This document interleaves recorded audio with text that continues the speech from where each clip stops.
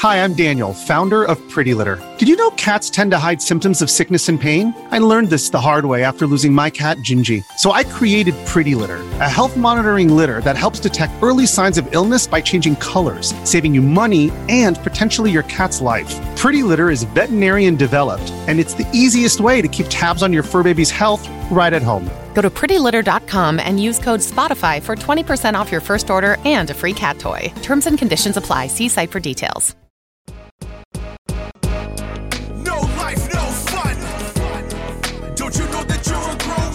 Gen X Grown Up is a YouTube channel, website, and audio podcast you're listening to right now. All made for and by people who love exploring media, games, tech, and toys of yesterday and today through the eyes of Gen Xers who refuse to grow up. Your dinner cannot just be French fries. Basically, life sucks as a grown up. Welcome back, Gen X Grown Up podcast listener. John here. This year, Gen X Grown Up attended the Southern Fried Gaming Expo 2022 that was held July 15th through the 17th in Atlanta, Georgia. And while there, we were asked to give a couple of discussion panels. One of them was run by George, and I've got George here. Hey, how's it going, man? Hey, how's it going, guys? So we recorded the first panel that we did, the one Friday evening that you coordinated. So you want to real quickly tell everybody what they're about to hear. Absolutely. So for a number of years, almost since the beginning of our YouTube channel, we have been extremely interested in these different Replicade arcade machines that have come back from our nostalgic youth. So you've seen them in Walmart and you've seen them at different places, from the small little arcade machines all the way up to the super highly detailed and arcade one-up three-quarter cabinet type of stuff out there. Yep. And I've been very interested in how that marketplace has formed and how it sits right now and what its future might be. So we decided that we would have a discussion panel to talk amongst ourselves after doing a whole ton of research, and also talk with the SFGE attendees and allow them to throw their 2 cents in. Yeah, we had a really good crowd of enthusiastic people, asked a lot of questions, and we had a good time. So, George, you coordinated this one, so why don't you kick it off? This is the Gen X Grown Up Mini Arcade Commerce Panel from SFGE 2022. Enjoy. Ladies and gentlemen, we are Gen X Grown Up. This is our panel. Modern day retro arcade machines, are they worth the money? I'm assuming that you know that. That's why you're here. Either that or you wandered in looking for the bathroom. In any case, we're happy that you're here. I am George. This is John. Hello. John is our CEO and started both our YouTube channel and our podcast. On the end there is Mo. Hey. Mo handles everything that I don't, which is pretty much everything, because I don't really do anything. As you can see on the table in front of us, we have definitely delved into the retro arcade mini collector market. We've been doing this now for, 2 years, I think, from the time we produced the first Walmart video. Almost 4. 4 years. Almost 4 years. Been a while. Yeah. Okay, yeah. I'm old. Since they first dropped these these basic funds in my arcades, they started showing up in Walmarts, which was kind of the proliferation explosion began from there. Yeah, absolutely. And for those of you who love video games, and I'm assuming that you do since you're at this convention, you've seen the market increase from these basic fun and my arcades all the way up to the arcade one-ups and the super detailed Replicades and numbskull cabinets that are coming out now. What we would like to do today is just ask a couple of questions about the marketplace and get your thoughts and tell you our thoughts on how we see this evolution of something that's really tied into our childhood growing up, right? So the 80s arcade era. And the first question that I think should be on everybody's mind, is this just a toy? Yeah, right. I mean, initially they were. I mean, we talk about the founding of Gen X Grown Up came around. We saw younger people doing content talking about retro. Like, wait a minute, that's just our stuff. I mean, it wasn't retro when we used it. It was they just named it that because they never saw it before. But even back then, you had like the Coleco put out their line. They had the Donkey Kong, and the Pac-Man, and the Frogger, and the Miss Pac-Man. It was pretty great. Zaxxon, if you could find Those were all the LCD. They were. I mean, for the time, they touted it's the arcade experience in your house, but they were really toys. I mean, at that time, frankly, video games were toys. They weren't considered, a mainstream form of artistic expression and stuff. And so the early tabletop kind of arcade toys were just that. They were toys because they were aimed at kids.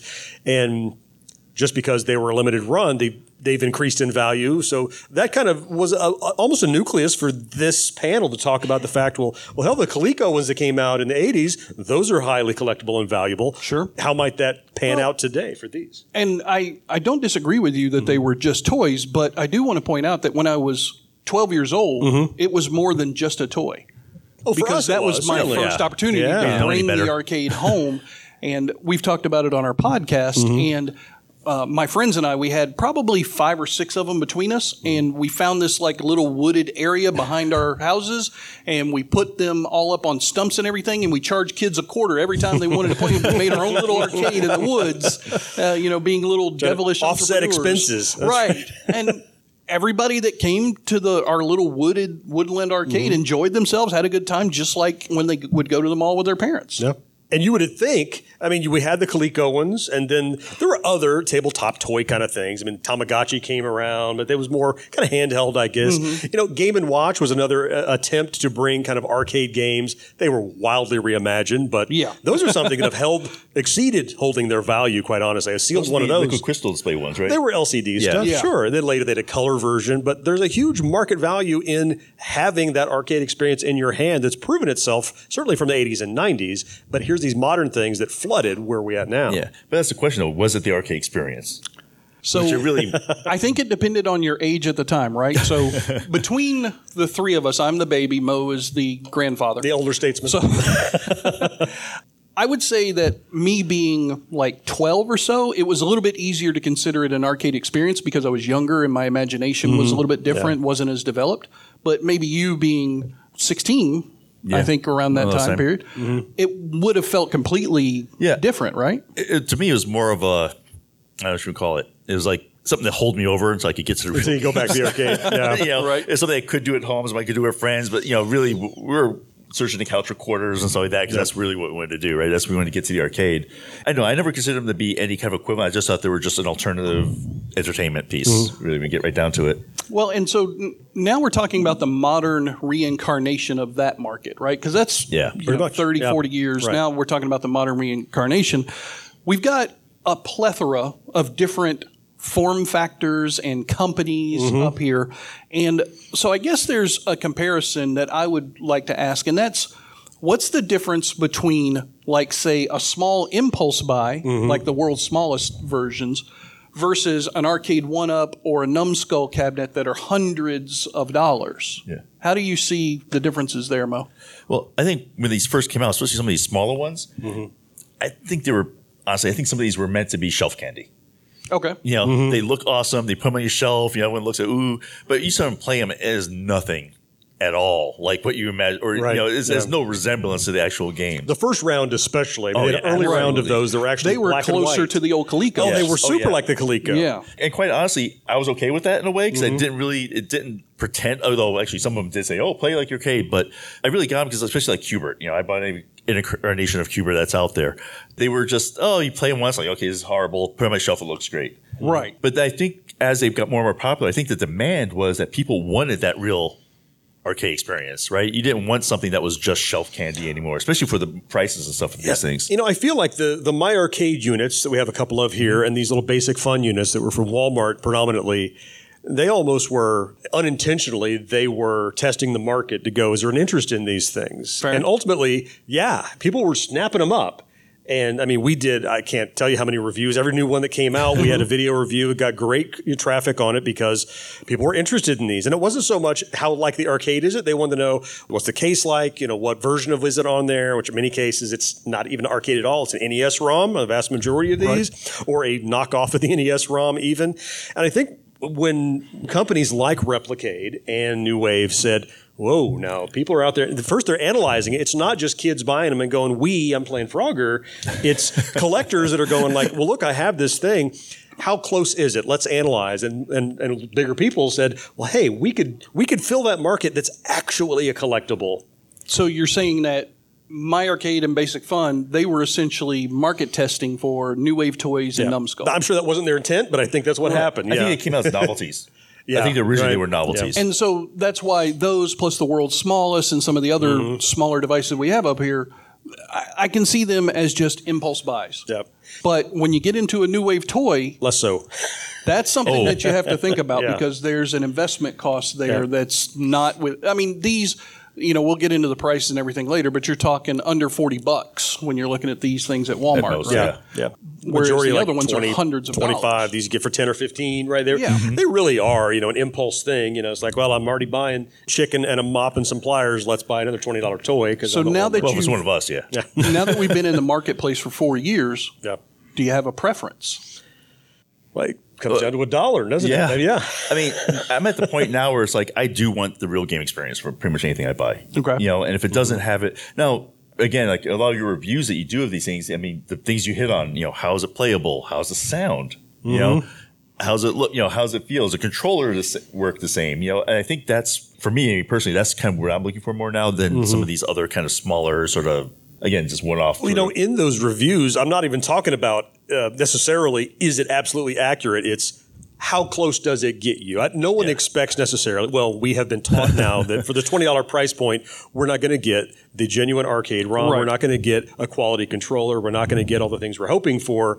How close are you getting for that $20 or $25? And that's exactly what So, what's your preference? The preference is give me as close as you can get to arcade, and tell me what that costs, and let me evaluate if it's worth it to me. Well, Mo mentioned something that kind of brings into the next question, the next part of the topic, playability. Yeah. Right? So my fingers are fat Yep. and been broken many a time. We're old over sausage my finger life. guys now, right? The little world's smallest things, believe it or not, I can actually play them, which is surprising. But is it real playability? Compare that to a New Wave toy or a Numbskull, and then all the way to the arcade one-ups with the different versions. You got the countercades and the partycades and then the three-quarters. Right. What about the playability across the lines? Yeah. What do you find on playability? I mean, it varies, of course. It varies. I mean, most of them like say that they do use the original ROMs, I think in most cases for some of these higher end The ones. higher end ones for sure. For Yep, sure. Yep. And those play well. Then it comes down to things like how easy to see, and the problem is that some of these are so light that, using one hand to hold it and you're trying to play with the other hand, it just doesn't really work very well. Right. But then you get to some of these guys here, like, I mean, this one is awesome to play. To me, it plays very well. It's nice and stable. So, I mean, I think you get a wide variety. I mean, we've even seen some of the more expensive ones or more pricey ones that really just are crappy. Well, on that playability front, I mean, I think it really comes down to what kind of play do you want. Okay. When I pick up a credit card size toy, I'm expecting. I'm not going like, all right, it's time to play some Q*bert. Instead you're like, oh, I remember Q*bert. This is reminiscent of that. That's fun. But you're probably not going for your world high score because, first of all, who cares on that, right? That's not really a high score because it's not the genuine article. And so when I pick up those toys, I think most people aren't looking at it as, I'm back at the arcade. It's like you said, it's a placeholder. I'm not at the arcade yet, but I remember that thing and it's nice, and maybe I'm going to collect them and show them on my shelf. I would, and I think it's going to be proven out a bit later. We hear, George, I think you're going to find that those ones that aren't considered very playable are the ones that probably don't have a collectability in terms of value that they hold so well. The closer you get to good playability, the more valuable they are in the long run, even over time increasing. Sure. Yeah. And then there's rarity and of course, kinds of things that we'll talk How about. hard was it to get? Is it a weird one? Yeah. You mentioned it earlier too when you were talking about the basic fun and the My Arcades and on up the price ladder, so to speak. The version of the game that's on the device, the arcade ROM versus the NES ROM. Now, so I'm going to ask the audience something real quick, and then we'll get into it. Then I can rant. That's fine. Because I know where it's going. Does anybody out there actually own any version of any of these new retro-style arcade games, all the way from the little credit card things all the way up to the arcade one-up? Nope. Marcus? Got one and a maybe. He's on pre-order. Not sure. Somebody else owns He's waiting it? for it to come in. Probably doesn't count, but would a Pete with someone I would like a port to a PS5 count. Okay, I got you. Okay, unless you downloaded, so you don't have a cabinet per se, but you have the game. That's correct. Sure. So then my follow-up question for the audience is, how many people actually would want to own a device like this, whether it's the $10 or $15 version all the way up to the hundreds of dollars? Anybody? 1, 2, 3. A couple here, yeah. It's okay. Your hands won't get cut off if you put them on. He wants two. So these are all for sale. No, I'm just kidding. Count fingers, are we? Get out all of them, please. 10. So let's get into the different ROM debate now, because the reason why I wanted to ask that is because depending upon which one of these things you A, can afford, and B, think looks nice, when you get it home, you might be pleasantly surprised or horribly disappointed based on the ROM that's on the machine. Yeah. I know what you're going to rant about. Yeah, so go ahead. I'm going to give you a lead in here. Go ahead. So, tee me up. so one of the reviews you did actually was that you realized that one of the games played slower, right? And the sound was awful. And that ruined the experience for you, didn't it? 7 videos worth of ruining the experience. Yes. That was a series. So, again, that was my thing. Get rant away. It was that very one on the chair down at the end, the yellow one. Yeah, it was that one. So I want John to talk a little bit about that story in those videos, because the game that he's talking about, all three of us up here have a game that's our game. And I'm assuming everybody in the audience does as well. If you're here, there's probably an arcade game from your youth or your past. You see 15 games, you're like, you see yours, and you're like, oh, Beeline. You know? So Moe's was obviously Q*bert. That's what he's talked about. John? Donkey Kong. Right. Yep. And mine was Galaga. Yep. So the story comes around my game, but John owned it. Yeah. Well, I mean, first off, you look at any of these, and you're like, what does it say on the back? Classic arcade gameplay. Sunday. Really? Is it? If you're gonna call it My Arcade, and you're gonna call it an arcade classic, and then you're gonna give me an NES ROM, it makes my teeth itch, because why didn't you call it NES port in a box? Why do you call it that? Now, I cooled on that a bit over time, because I'm like, oh, now I understand what they're doing. What they have is this super inexpensive NES on a chip, and they have licenses from Namco and Taito and small non-Nintendos out there that they can get access to. And the port's already written, and the chip is inexpensive. It costs them like 20 cents to put it in there, and the rest is manufacturing. And so I cooled on that a bit. But yeah, the arcade 1-up, that thing especially, they have the genuine ROM in it, just like all the Replicades, just like all of the quarter arcades from Numbskull. But they had guts in it on a printed circuit board that could not keep up with a 40-year-old game emulated in MAME. Which they're using a version of MAME on that thing. And it felt weird. It sounded weird. As soon as I heard it, I even called you, and I'm like, it's the ROM, but it sounds weird. And you're like, I can't hear it on the phone. But I'm like, wait, I'll send you the video. You'll see. You'll see.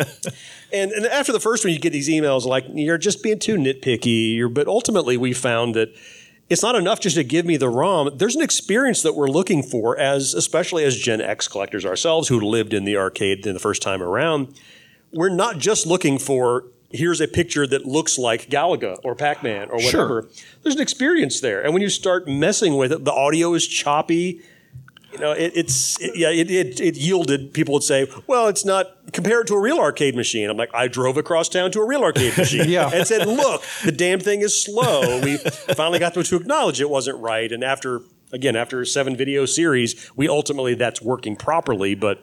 Well, and so from my side of it, being Galaga was my game, as soon as he sent me the video, like we were on the phone and I'm watching the video, I'm like, okay, that's bullshit. That's wrong right away. Right away, that's awful. It's not just me, it was terrible. Like if there's a game that you know that you played hours and hours and hours in an arcade, there's just a sense that you get. You may not be able to articulate it, but you know exactly when that bleep is supposed to happen or when that character is supposed to move this direction on a or if something is off pitch. Or like some things I've looked at. You can hear the little breaks in sound, that kind of thing. And every bit of that on that particular machine, I heard like there was nothing that was right. Now, the other games on that cabinet seemed to be okay.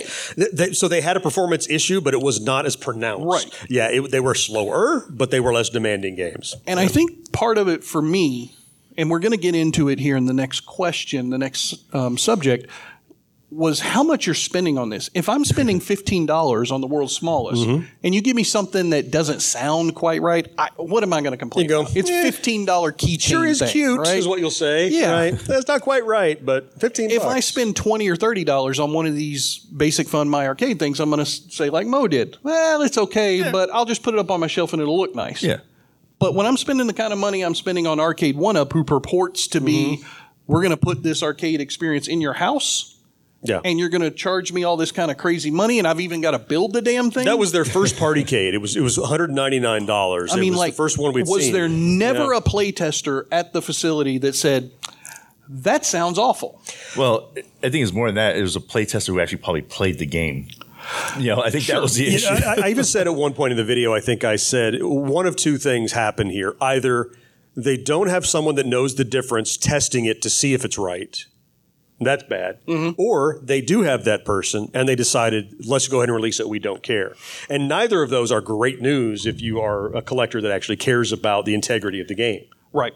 And I think it was kind of interesting because we're not a huge, big, what's his name, PewDiePie type of YouTube channel. Almost. Oh, We're okay. like 0.5% closer. 0.5%. Okay.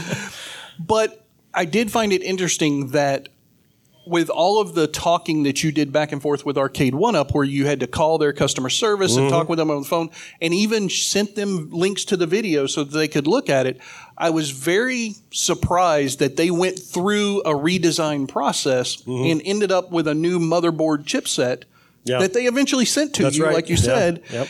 And even though the first time you put the old motherboard back in the machine accidentally. It was my bad, right. But still, spoiler alert, I'm fallible.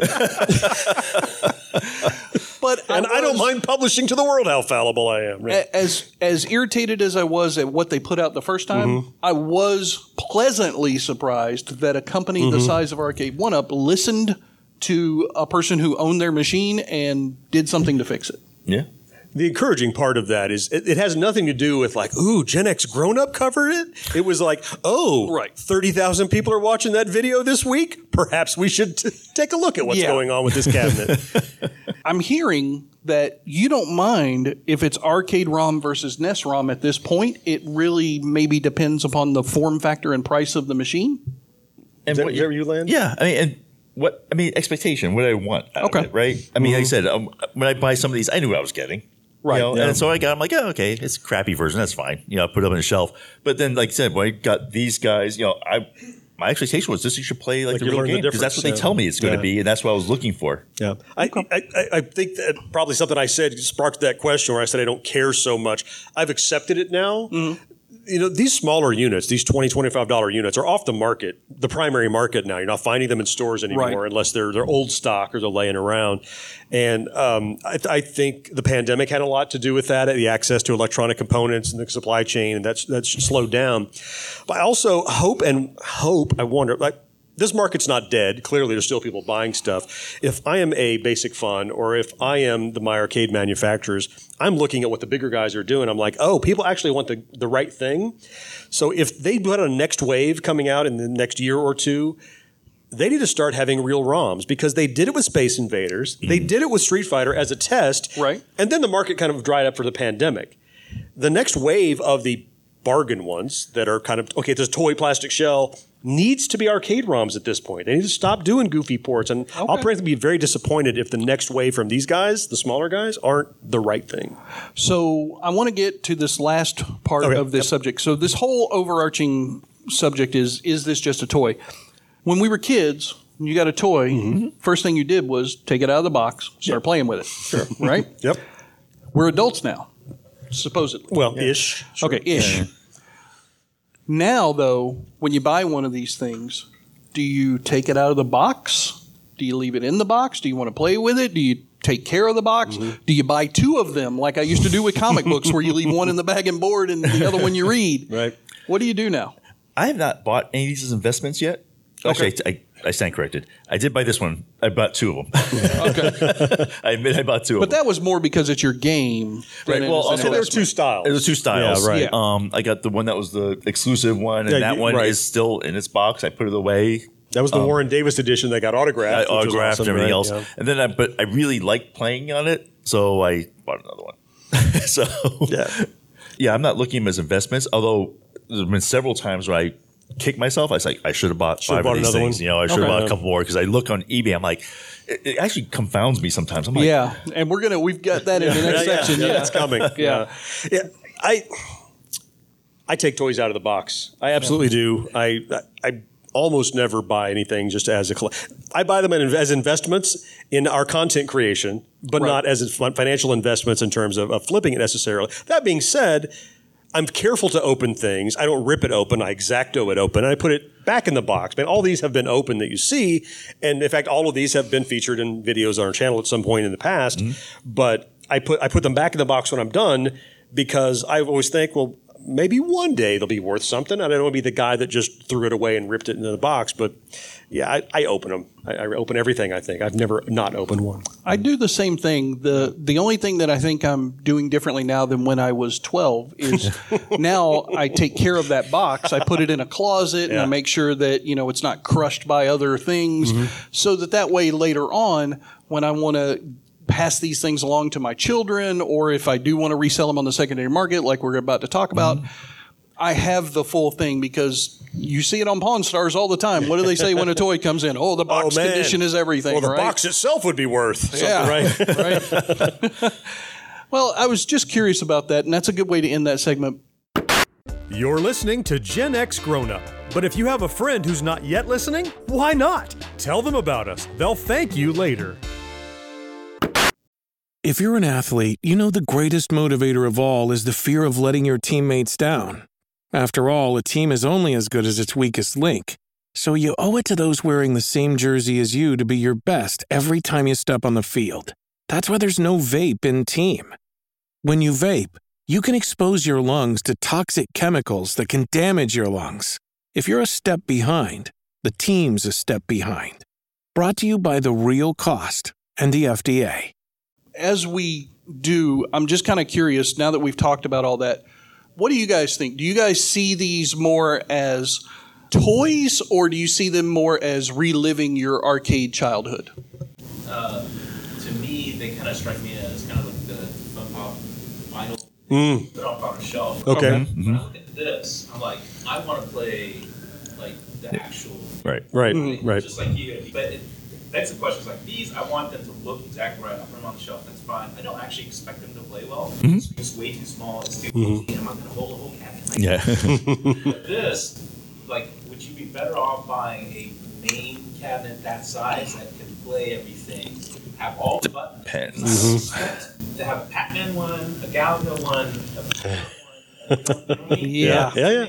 Yeah, and there's some stuff too with that, especially Arcade 1-Up is notorious for this. You get a Galaga, right, and you get a Pac-Man, but they've got the same games on both. You've got 4 or 5 games that are shared between them, so you're really only buying maybe one or two new games, right? And you're getting a different form factor. Are you stuck with them? Is there anyone that sells a main cabinet that you can put everything on? Well, certainly people do. Yeah. They absolutely do. And you can take these and convert these. You can get a Raspberry Pi device. You can put it in one of these right here and run RetroPie on that, and you can hook up the cables and you can play on that main arcade. Now, the buttons in the controllers might limit you as to what games you can play because you're not going to play Street Fighter on this with only one button. Yeah. And we get a lot of questions on our videos about that. You're like, hey, can you mod this? And I'm like, yeah. But I'm not reviewing the modability. I'm reviewing the product. Right. You could take anything and turn it into anything if you have enough know-how and effort and time. We're really just evaluating what's that product and its future value. Here, any one of these could be turned into whatever you wanted. I'm sure. All right. Well, you mentioned the word value. So it's time to get into the prices now. So I'm going to run through a little bit of a list, and we can talk about them individually. Okay. At first, I'm just going to talk about the original manufacturer's retail price, what you could find them for in the store, that kind of thing. Then let's get into the secondary resale market, the eBays and things of that nature, Amazons. So first off are the micro tiny arcades. So that's the little credit cards and these little guys. Those generally run anywhere between $10 and $30. Now, like John said, they're very difficult to find in retail outlets now because when the pandemic happened, everybody just, manufacturing went to crap and these companies just kind of fell by the wayside. But $10 to $30, depending upon which one it is, that feels okay to me. What about you guys? It seemed a little steep, I think, sometimes for some of them. But I bought them anyway. It depends on the because one, like right? especially these are like they make a whole series. I mean they look really good. I mean they look like little tiny cabinets. Sure. And some of them are different. Like there's a pole position one that actually has the little steering wheel instead of a joystick, but it just moves like a joystick left and right. But it's got that form factor. But it's cute. Yeah. And like I said, they're $10 to $30. They were $30 brand new, but I find them all the time in Cracker Barrel for half price. These are still on the market. They're not making new ones, but they put out so many that you still can find them easily anywhere right now. Yeah. So My Arcade and Basic Fun, these types, not this one or the Street Fighter, but these types right here. Well, I guess the Street Fighter ones too. They range anywhere from $20 when they first came out to $50, right? Yeah. So depending upon when you bought it and which one you bought, did that feel reasonable to you? Oh, it depends. Like, both of these are Basic Fun, these two Q-Berts. Right. One actually has like the real game on it, and the other one has this weird LCD with like the with cubes etched on the screen, actually, so that you're actually moving this little blip around. Like the old Coleco stuff. Again, you're back and to they were that, about the same price. Yeah. So that one actually kind of bugged me a little bit, to be quite honest. I'm like, if I'm going to pay that, at least I want. How are those equivalent? How are those even remotely the same? Yeah. So for that one, I thought it was a little bit too. For the non-real one, I thought that was a little steep. Yeah. And all these Basic Funds, they retailed for $19.99 when they were new. Yeah. The main My Arcades, it's actually the 40th anniversary, but they were $25. Now, when you got into the Space Invader and the Street Fighter, though, that's the ones that went up a little bit higher. That was like only $45 and $50, which tells me like that's the price point and that's the quality that I'm expecting in a future wave, is what we was kind of talking about. Now, there was another difference. These at $45 or $50, no. Oh yeah, no. But the premium ones. But there's a difference. So the Basic Fun, the arcade classics, they all had the same cabinet. That's right. With a different sticker or paint job, but they all had the same cabinet. What I was impressed with right before the pandemic, when they did the Street Fighter one and when they did the Space Invaders one, they had custom cabinets for each one. There, you can tell they're not the same molds or anything like that. The Street Fighter the Space Invaders, if you hook up an external speaker to it, has the exact thumping Space Invader sound that you remember from when you would play it in Pizza Inn or Pizza Hut when you were a kid.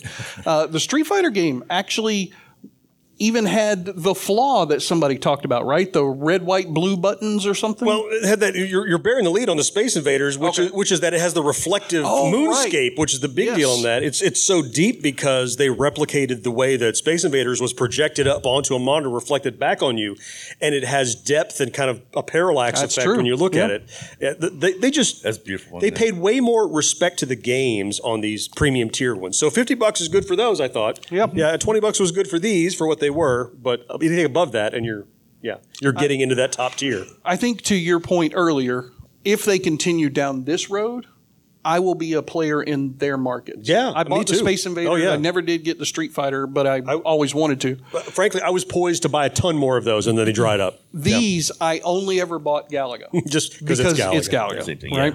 All right. On the end down there, the Dragon's Lair that we have down there, do we have another one? I think that's the only. And the Q-Bert. And the Q-Bert. Those are both those are both New Wave toys, which they call their line Replicate. You've heard us use those two terms. They're interchangeable. One's the company, the other one's the product line.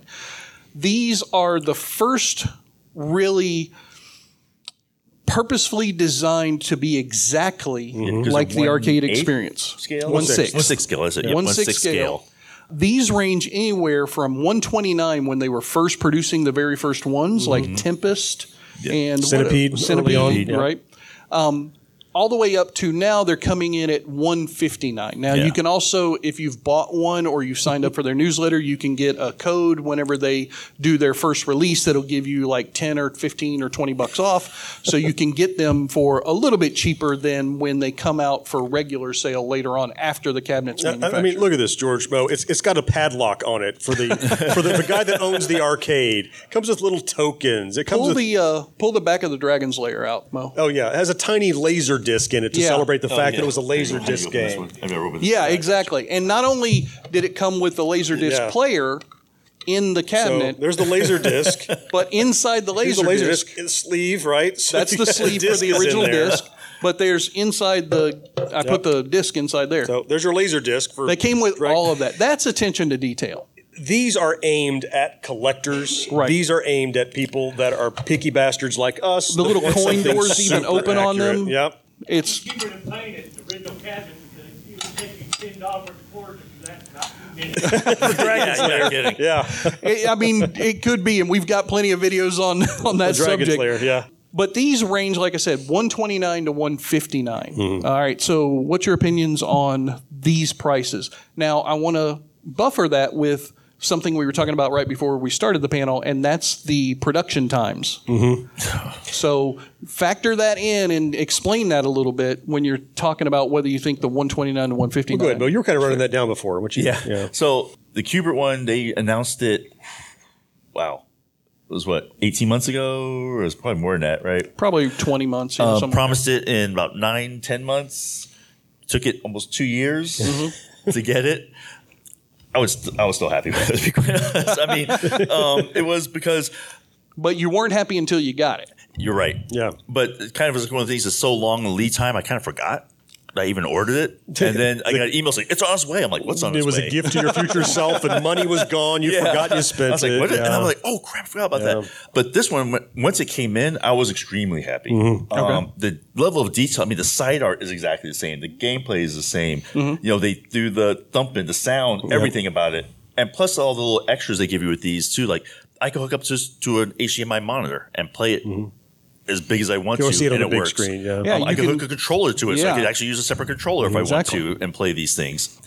And so I was very, very happy with this one. Like I said, it was enough that I actually got a backup one. So you got the other variant. Right, I got the other because I bought the original. They had a special variant that came out before this, so I purchased that one because this was my game. And you got lucky enough that you got an autograph from Warren Davis. So that's now in my closet, safely put away. It's one of those things you wish you could go back to your younger self and be like, don't play with that. Right. But then, so I bought this one because I did want something that handy to have around. With a daily driver toy. Daily driver. And plus, it looks great. It does. Now, I mean, they look like, as shelf candy goes, this is pretty awesome. Yeah. You know? And they do fit. They look beautiful on a shelf. You're right.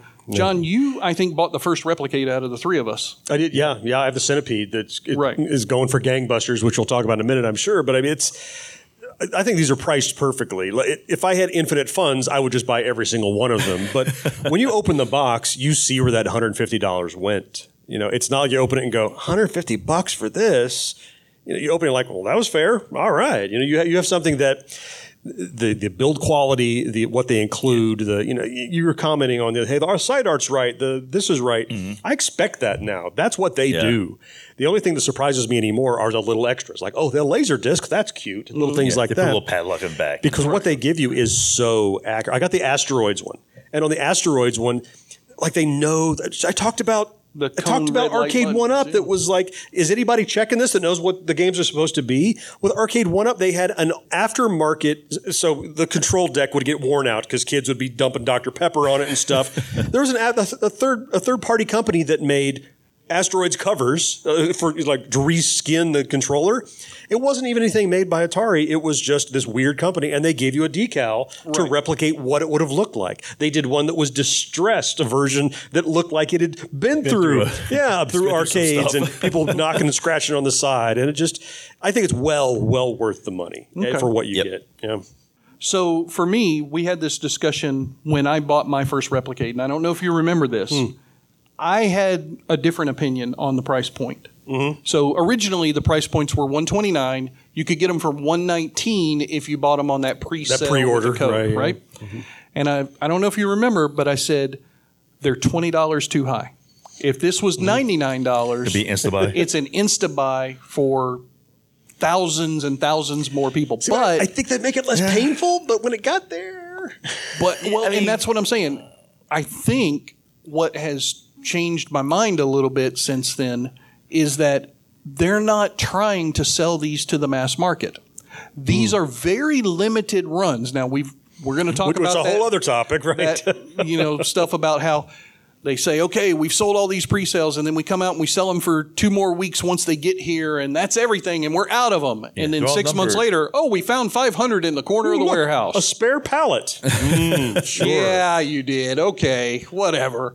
But now that I understand that they're trying to produce these things as rare collectibles that are also super well designed and playable, I'm okay with that extra money. Now they've increased that price to a point that's almost a little too painful now because the so you got happy with it, and then like they bumped it by 20 on you. Like, well, now it's 20 too high again. And it's the old joke that we always say: it's just $1 more. Just one more. Just one more. So if you'd buy it for this, you'd buy it for $1 more, right? Yeah. So we've got these. Now, Mo, you asked the question about what scale. These are 1/6 scale for the New Wave. The numbskulls are called quarter cabinets because they are 1/4 scale, like the Galaga that's down there on the end. So those, oddly enough, aren't that much more than the New Waves. The Galagas and other quarter scale like it are anywhere from $149 to $189. Now, not bad. I've got the Dragon's Lair down there, which is my second all-time favorite game, and Galaga right next to it, which is my all-time favorite game. It's not because which one is my favorite. I will say that the Galaga is much easier to play and makes me happier to look at. Understandable. Do you have do you get a license agreement with Natco to do the thing?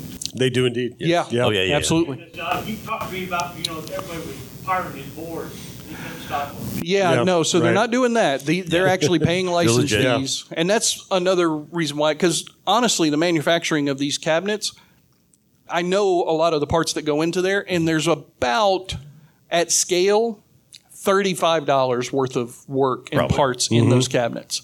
They're selling them for $150 to $190 because they also have to recoup that licensing fee, and every good retailer out there is going to look at their costs and double it, and that's the retail price. Yeah. A question right here. Sure. Yeah. Kind of going back on licensing, so are there any game companies like Namco or Taito or Nintendo that are making them that make their Directly? No, Not no. currently. If anybody does it, it's going to be Nintendo. Because it used to be Nintendo, if you showed up with a handshake and a 50-cent piece, they would license out their PIPs to you. And then they figured out, like, wow, our back catalog is worth a lot. We can resell it in the Wii shop, and we sell it in the Switch shop, and resell it next year in the whatever the next thing is shop. So they're the odd man out that's very obvious that none of these have any Nintendo time. There's no Donkey Kong. There's no, there's no Mario. But oddly enough, they'll license their NES cartridge ROMs to these other companies. Yeah. I don't think that holds much value for those persons. I don't think they do. Yeah. But if it's a arcade Nintendo Nintendo product, NES cartridges, not even on these. Not even. There are no the none NES of these. ROMs are on these, though. The NES ROMs are right. They're Nintendo Entertainment System ROMs, but Nintendo doesn't own that. The company that manufactured those has those. There are no first-party Nintendo NES ROMs on these. Yes, Namco's NES. Yes, of course. I got you. Because Namco owns that right. I got you. Yeah. They have the cheap mode in the Galaga. No. It's not, well, only because they didn't use that ROM. They didn't use that revision it's ROM. a particular version of the ROM, but if it had been, it would have. Yeah. So what he's talking about, for anybody who doesn't know, there's a cheat code in Revision 1A. If you do not kill the bees on the two left bees, top bottom on level 1, you just let them keep running.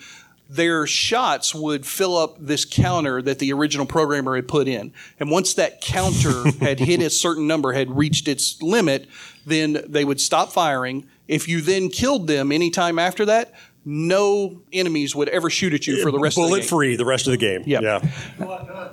And that's only on that ROM. They fixed that in a revision, though. We put a video out on that, I think, didn't we? Yeah. I don't know. That Galaga? No, we didn't. No. Okay.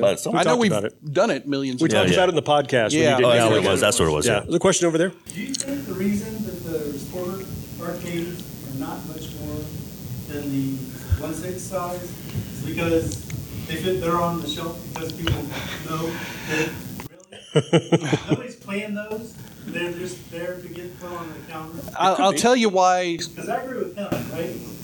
You're stupid to play on one of the ones on the left-hand side when this is available. This is a dumb thing to have. No, I like it.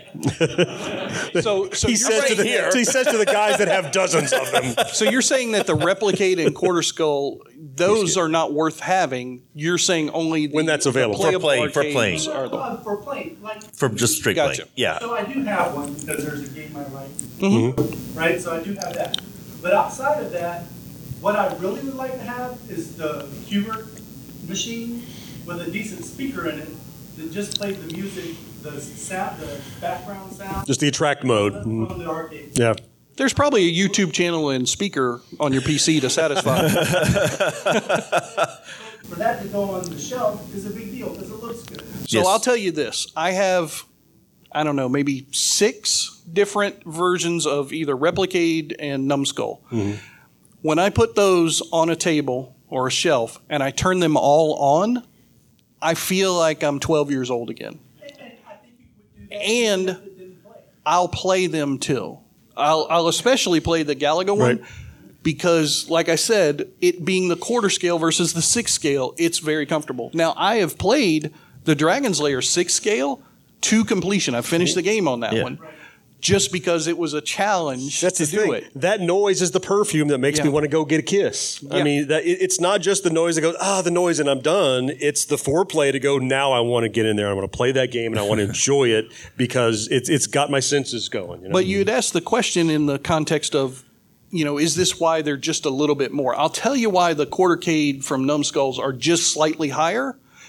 Number one, they're a bigger machine, so they know they can ask for a higher price point. But number two, they do sell those to the mass market. They are not limited runs, and they sell them through other retailers, not through their own website. If you go to the Numbskull website, they don't sell you anything. They redirect you to Just Geek in the US or whoever. GameStop or somebody in England. They ask you, what country are you in? That's the first thing they ask you, and then they redirect you to somebody who will give you the cheapest possible shipping method in your area.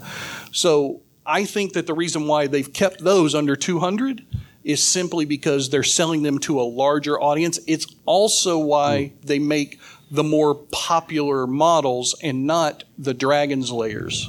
That doesn't answer the question about why people would pay it. Oh, you want to know why people would pay it? Because we love Galaga. Sorry. No. But you price things at a price. It seems to me that the price for the larger. And it is, but it's not appreciably larger. There's not that big jump. Well, I know we're getting close to the time, so I want to run through a couple other ones. We talked about the Numbskull Quartercade, the Arcade 1-Up. So they have 3 different styles that people buy, right? The main ones are the Countercades, this size right here. These run anywhere from $89 to $199, depending upon where you buy it, for the exact same machine. Yeah. Right? You can often find these on QVC for half price all day long. Right. So if you see one at regular manufacturer retail price at $199, don't buy it. Yeah. Wait for QVC. It'll be free shipping. They'll have your version out there. I've got this Galaga. I've also got the Galaga 88 model, which oddly enough has the exact same games between the two, but they're just different form factors. They have different stickers on them. Then you've got the Partycade, which is down here on the end in the chair. Those range anywhere from $99 to $250. Again, depending upon where you can find them and what price. Now, Mo, I know you got the next one, which is the three-quarter scale. Yep, Tempest. You got it from Kohl's. Kohl's of all places. Right. It was because I love Tempest.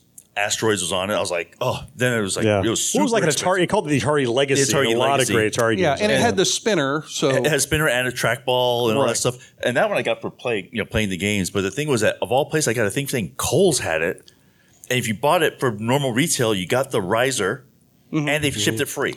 Now, normal retail on the three-quarters can be anywhere from $300 to $700. It just depends on the machine itself and the games that are licensed on. Right. Some of them are 4-player varieties, so it's much larger. Yeah. Now, that's all Arcade 1-Up, which Arcade 1-Up, I would argue, is probably the most well-known name in the space. They're the biggest player, the most mainstream, absolutely. Yeah.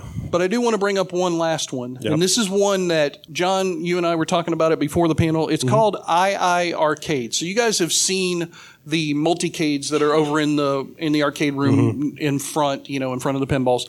And those things range like $6,000 down to $2,500, depending upon which one you're buying. And they're beautiful machines. I'm not taking anything away from those guys who build those. The II Arcade are a more mass market version of that. And believe it or not, you can pick them up, their original editions for $600, all the way down to their new gold editions that have come out in the last year for $1,000. Now, the difference that they have over every other thing that we've talked about is they also have a marketplace. Your machine, when you get it home, you connect it to your internet, Wi-Fi, or cable, whichever you do.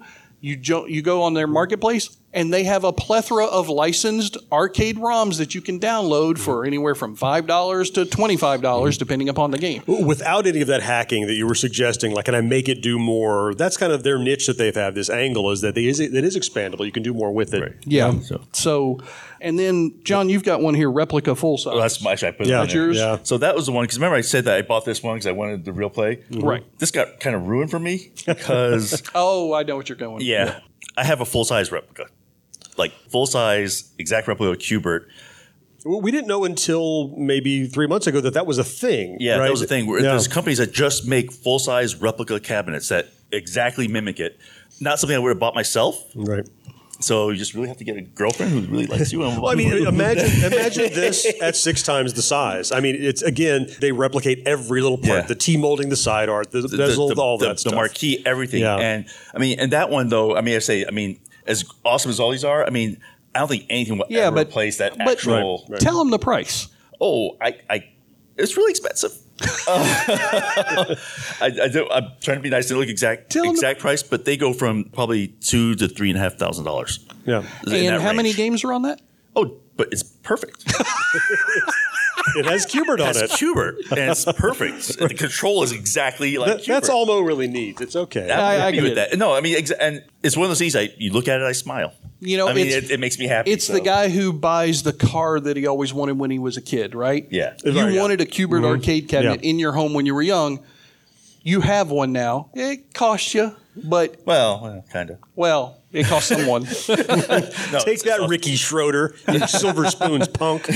All right. So we talked about what you could buy them for when they were for sale. Some of these are no longer for sale, as we talked about. But what about the secondary market, eBay? All right. New Wave Toys Replicades on eBay, and I've looked these up. These are actually sold prices, depending upon the machine, $119, which is what they were originally. Yeah. So you make your money back. To $500. And it's not that long these came out. No, and the $500 one is that one right down there. This guy? There were 7 of those Dragon's Layers sold from anywhere from $450 to $525 in the last week on eBay. When I looked up these prices before it came Mo's out. putting it in his bag. No, Mo is not putting that in his bag. Then you've got the Numbskull, the Quartercades. So sold models as low as $60. Because they're mass market things. Because they're mass market. They're not so rare. They're easy to find. But a couple of them, $300. Because probably out of print. They're ones That's that the are deal. rare and harder to find. Yeah. John, you looked up My Arcade and Basic Fun. Yeah, and I alluded earlier that it has, as this will meet out, is that the more accurate the game, the more attention to detail to the original cabinet it is, the more it holds or improves on its value. And the reality is, these pristine, unopened in the box, still go for about what you paid for them. $20 to $25, $30 tops. And plus you're going to pay shipping and tax and all that on top of that. These are things that used to be $19.95. And we're talking some of these that came out now 4 or 5 years ago and been out of print for 3 years at least. No great improvement on value. And that's true both of the My Arcades and of the basic funds, the Walmart ones. They stayed about the same. I even looked at these little tiny ones, the tiny arcades, and they're all same as you buy it. You talked about Cracker Barrel. You could pick it up for $10, $15, $20. The most expensive one's probably $25 or $30, really, realistically. The only one that's worth anything is there's a single one of these that happens to have it's like the 43 Union, right? It's the only Galaga machine out there on the floor right now. It has Galaga and Ms. Pac-Man together. It's $100 because they only were in Cracker Barrel. There's only a few of them, and if you find one, grab it. But otherwise, that's just super rare. Those didn't really hold or increase in value at all. So I think with our research that we've done extensively on this subject, what we're finding, if you want to collect these for yourself, and we're going to get into collectability in just a moment, if you're looking to buy them and you don't want to get overcharged or overpriced, you can pick up pretty much anything that we've talked about except for the New Wave Toys Replicades. Yeah, right. And I think the reason for that is because of how they do their limited manufacturing runs, and then they hold back supplies and release them later. They have designed exclusivity baked into the release format. Yeah. So recently, the Dragon's Lair machine came under a little bit of controversy because that machine, just like your Galaga on your Arcade 1-Up, it doesn't quite have the power to run the ROM, which is odd. Yeah, we're talking about a 40-year-old game. It's like video clips ultimately, right? And a ROM, yeah. So they are re-releasing Dragon's Lair with a higher chipset, and then they are releasing a new version, kind of like Mo, you got your 2 versions of Q*bert. They're releasing the red band version of Dragon's Lair. So the T-molding, they're releasing one that has the red T-molding on it. How much is that going to go for? They did the same thing. They were $149 with the $20 off, so I think I got them for like $139, $129, something like that when I bought them on the upfront price before they get manufactured. But because of the expectation of how much that particular Dragon's Lair is, I bought 4. And I did it for a specific reason. He smells blood in the water. Dragon's Lair. But I really only care about getting that red T-molded one because I already have the black T-mold, and I'm very happy with that one. Mm-hmm. So I bought 4 because I wanted the one, and I'm going to take the other 3 and resell them on eBay to make up the amount of money that I spent on the 2 so that they're free to me. And I think that's something that you can only do right now with New Wave Toys Replicate units. Yeah, because of how they appreciate and cost so quickly. Yeah. Unfortunately, you can't really do that on many of the numbskulls. The one tiny arcade that you talked about, find, you're going to pay that price for it now. But if you had one for back in the day, you're good. If you had 2, you're better. Well, and you're buying extras and extras that you're going to hold in a closet. But if you're buying them to display and collect, space is a consideration. Well, so here's the question for this whole section here that we're going to finish up on. Should I really be collecting these things? Another day is here, and you're ready for it. What to wear? Check. Breakfast, lunch, and dinner? Check. Planning for what's next and how to save for it? That's where Bank of America can help. For your financial to-dos, Bank of America has experts ready to help get you closer to your goals. Get started at one of our local financial centers or 24/7 in our mobile banking app. Find a location near you at bankofamerica.com/talktous. What would you like the power to do? Mobile banking requires downloading the app and is only available for select devices. Message and data rates may apply. Bank of America N.A., member FDIC. If you're a die-hard Gen X grown-up, you can pledge your support by clicking join on YouTube or by becoming a patron at genxgrownup.com/Patreon. Should I really be collecting these things? And I think it's a funny question, but it's an important question because there are a lot of concerns. You were just bringing up space. Where I put them? Do I have a place for that? Yeah, we've established that they're not a fantastic collectible. They have not yet proven themselves to be a fantastic investment collectible. Right. I'll say that. They're a great collectible. I love them, or we wouldn't have piles and piles of them. And they may be, like the Coleco in the future, you might find out that, well, hey, now 30-some-odd years later, they will have a great amount of value. We're only a few years removed, though. Well, here's a question also I have about the collectability is the market, right? I mean, they're marketing to us. Mm-hmm. And we have a shelf life. And it's coming to an end. Right? I mean, at some point, will our kids want to pay for this, or will the next generation people want to pay this much for this kind That's of nostalgia? That's a good point. It depends on how good we were as parents. There's a lean into retro, but I often don't know whether or not that focus on retro in like the content creator community is because they love retro, or is it because they just love that thing that's just before their generation? And the Gen X stuff is not just before the next generation. It's we are a couple removed. I mean, I've seen those things where, lack of ownership. They're like, we're closer to this date than we are to World War II. And you're like, really? Wow, you've seen those things that make you feel old on Facebook. Can I interject for y'all one thing? I go to a lot of pinball arcade auctions. And 10 years ago, you buy the game, dedicated cabinet, everything, not 61 games, just original. Galaga, Donkey Kong, all these games. I think you go one in September. You probably paid maybe $300 to $400 for the game. Right. Not today. No. Triple that. $1,000. $1,000. If you get a bidding war, you can go up high. Sure. My wife is here tonight, and her and I were walking through the arcade before we came to the panel, and I saw the Dragon's Lair and Space Ace that are over there. Now, those are games that you don't find in really nice working condition very often. Now, the Dragon's Lair cabinet is beat to hell on the bottom of it, but if it had a sticker on it, you might make an offer. I might be asking the wife where we can go rent a U-Haul truck this week. Or wait till she leaves and then go. I would have to wait till she leaves. That's true.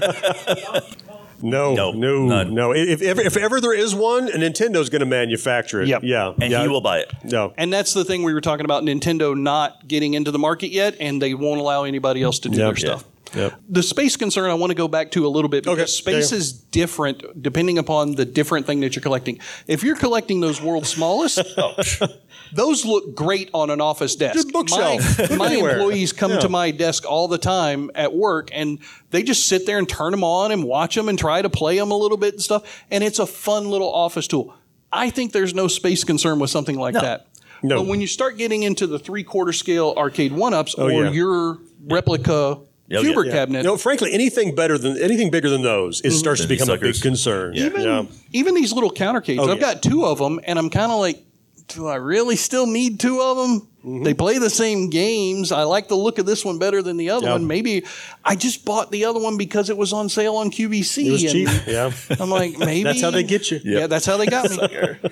So space, though, I think is a legitimate concern because my children have left the house, so I've got extra rooms now, but they're rapidly filling. They're full, yeah. So I don't know. What do you guys think about the space part of it? Oh, it is. Like you said, I mean, I have the Cuber cabinet. I don't ever plan to have another one.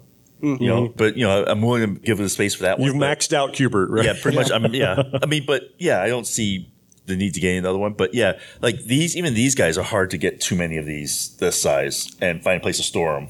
They take up space. You never know how many they're going to make. That's the thing. They always leave that little image on their catalog. Little silhouette, and you wonder what's it going to be. What's that going to be? Yeah. And you try to look at the design of it. They've actually filled that out now. Everything they had silhouettes for, they've done, and who knows what the next wave is. Oh, wow. Interesting.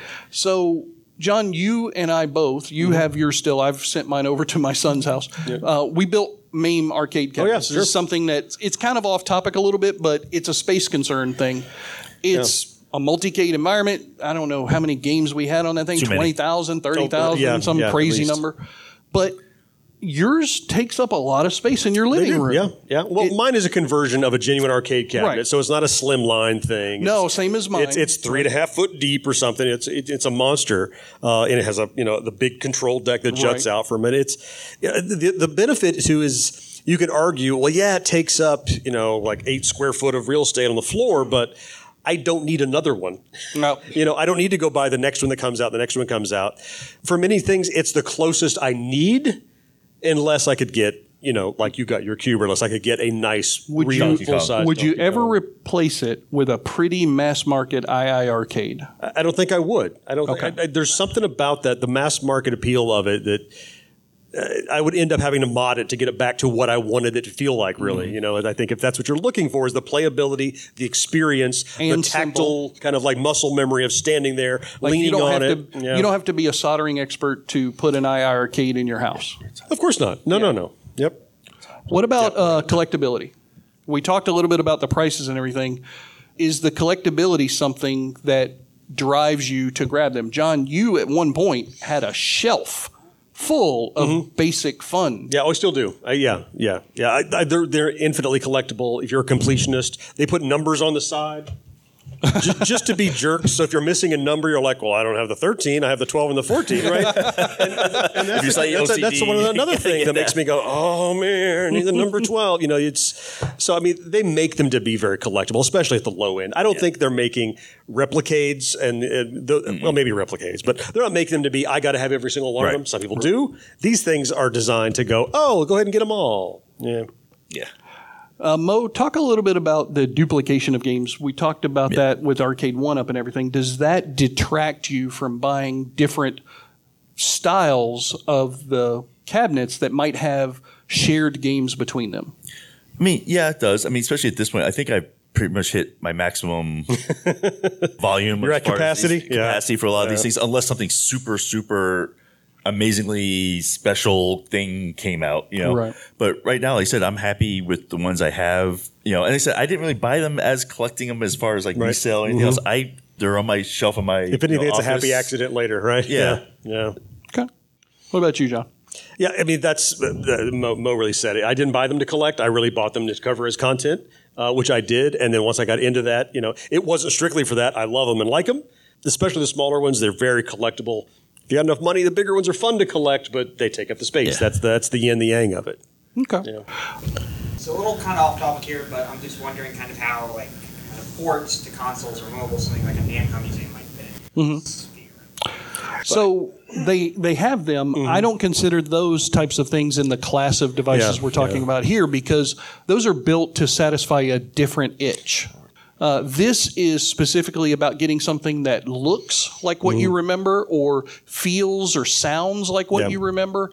And those, I think, are very mass market and slapped together with whatever licenses they could get. And if you look at those things, they say 100 games here or 200 games there, and like 50 of the games are something you've never seen or heard of that's a piece of crap. Well, and too, George, I mean, this is a great segue into what kind of, we wrap this up. We're talking about, those are great fun. I have many of those collections, but they're digital only. They're software only. There's no tactile component to that. And the arcade experience, for those of us that lived during it, there's more to that game than the software that runs on that machine. Mm-hmm. There's more to it. There is the feel, there is the sound, there's the environment, there's the Leonard Skinner on the speaker, there's the the sticky floor. There's all that is part of that experience, and every little piece of it that gets better gets you closer to that experience.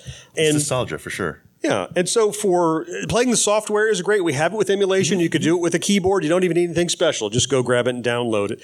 These things, we're not fooling ourselves. Even your Q*bert that is full size is not 100% the arcade experience. Well, you said it's an LCD. Well, that made good sense. It doesn't have a knocker at the end. Okay, well, it just wasn't part of the budget. But even it's not sitting in the arcade. Right. We know when we buy these things that we're not replicating the arcade experience. Whatever the name of the replicate may be, we're not replicating that. But ultimately, it's something that we can hold in our hand to get us closer to that thing that we loved. It's a representative of the thing. Yeah. It's just this little totem that I can have in my hand, I can throw in my pocket, or I can have on the shelf that I can walk up and remind me of the thing I loved, and in many cases reproduce large chunks of it. Yeah, absolutely. But we know that ultimately we want to come to Atlanta later when the arcade machines are here and we're in this noisy warehouse, and it's like that arcade that you add much, much more closely. That gets you another 5% closer to that experience. Yeah, I'd say Totem of Our Youth is a good way to, every one of them to describe the entire market. Even the crappy ones. I mean, because that's what they are. I mean, you pick up that little Tetris right over there. It you just get that feeling. Yeah. I remember that time when I walked in that arcade and I played Tetris, or I remember the first time I played Galaga and somebody told me about the cheat, to have the bullets disabled. I think, this Totem of Our Youth speech you've given before when we've done a similar panel, and I think it really hits home to why people of our generation and our ages, and even younger, the people that we have shown these things to, our children, come to these conventions, come to these panels, and want to sit down and listen to three windbags talk about it for an hour, or maybe go learn where they can go buy something, or maybe find a new YouTube channel, hint, hint, that they might want to subscribe to and enjoy the content of. I think Totem of Our Youth is so important to us at this stage of our lives. Sure. It's my midlife crisis, and I'm happy to be a part of it. You're a little past midlife, though, probably. Okay, shut up. Just saying. I'm not. Wait, just because I'm going to die. You're well past that. Just because I have every ailment known to man. Is there any maintenance to these upkeep or? No. Dust them every once in a while. Change the batteries, or charge them. Or recharge them. Depending on. Don't get shocked like you will. No. I worked in an arcade. I've seen that happen. That's not even a joking matter. That kills people. That's a dangerous thing. Yeah. Yep. Even if they're turned off, you got to put that screwdriver underneath there and pop that thing. No, these are no maintenance whatsoever. It's pick it up, take it out of the box, start looking at it or playing it, whatever you want to do. I mean, to George's point, I know we're well over time. We appreciate you guys infinitely for being here, hanging out. We have some cards up here if you'd like to pick out. We have both a YouTube channel where we put out regular weekly content as well as an audio podcast, if that's your jam, where it's basically, this is what we do. This is a live version of our podcast where we either talk about current stuff or we dig into nostalgic stuff from our Gen X youth. Yeah, we talked about all of these on our channel at some point. At one point, we've mentioned... At one point, yeah. Got nothing else to do. Yep. Well. So, final word, George? Take us home. I think, honestly, just thank you guys for coming. I know it's Friday night, it's first night of the convention, and so that's a little bit slower time. I really appreciate you guys turning out and sitting with us for an hour. I think, for me, one of my favorite things about this convention, and this is the reason why we love SFGE so much. We used to do a table every time, but we were talking about it. We don't get to enjoy the convention itself. We don't get to talk with you guys and play games with you guys and sit down at the board game area. Now we get to do that because we're just doing the panels. So I'm sorry that we're not doing the tables, but I'm much happier doing this. Hunt us down. We're very obvious. You're hunt us down. We're out there. So. Yeah. Thank you guys very much for showing up. We appreciate you. If you have any questions, come forward. We'll be happy to answer them.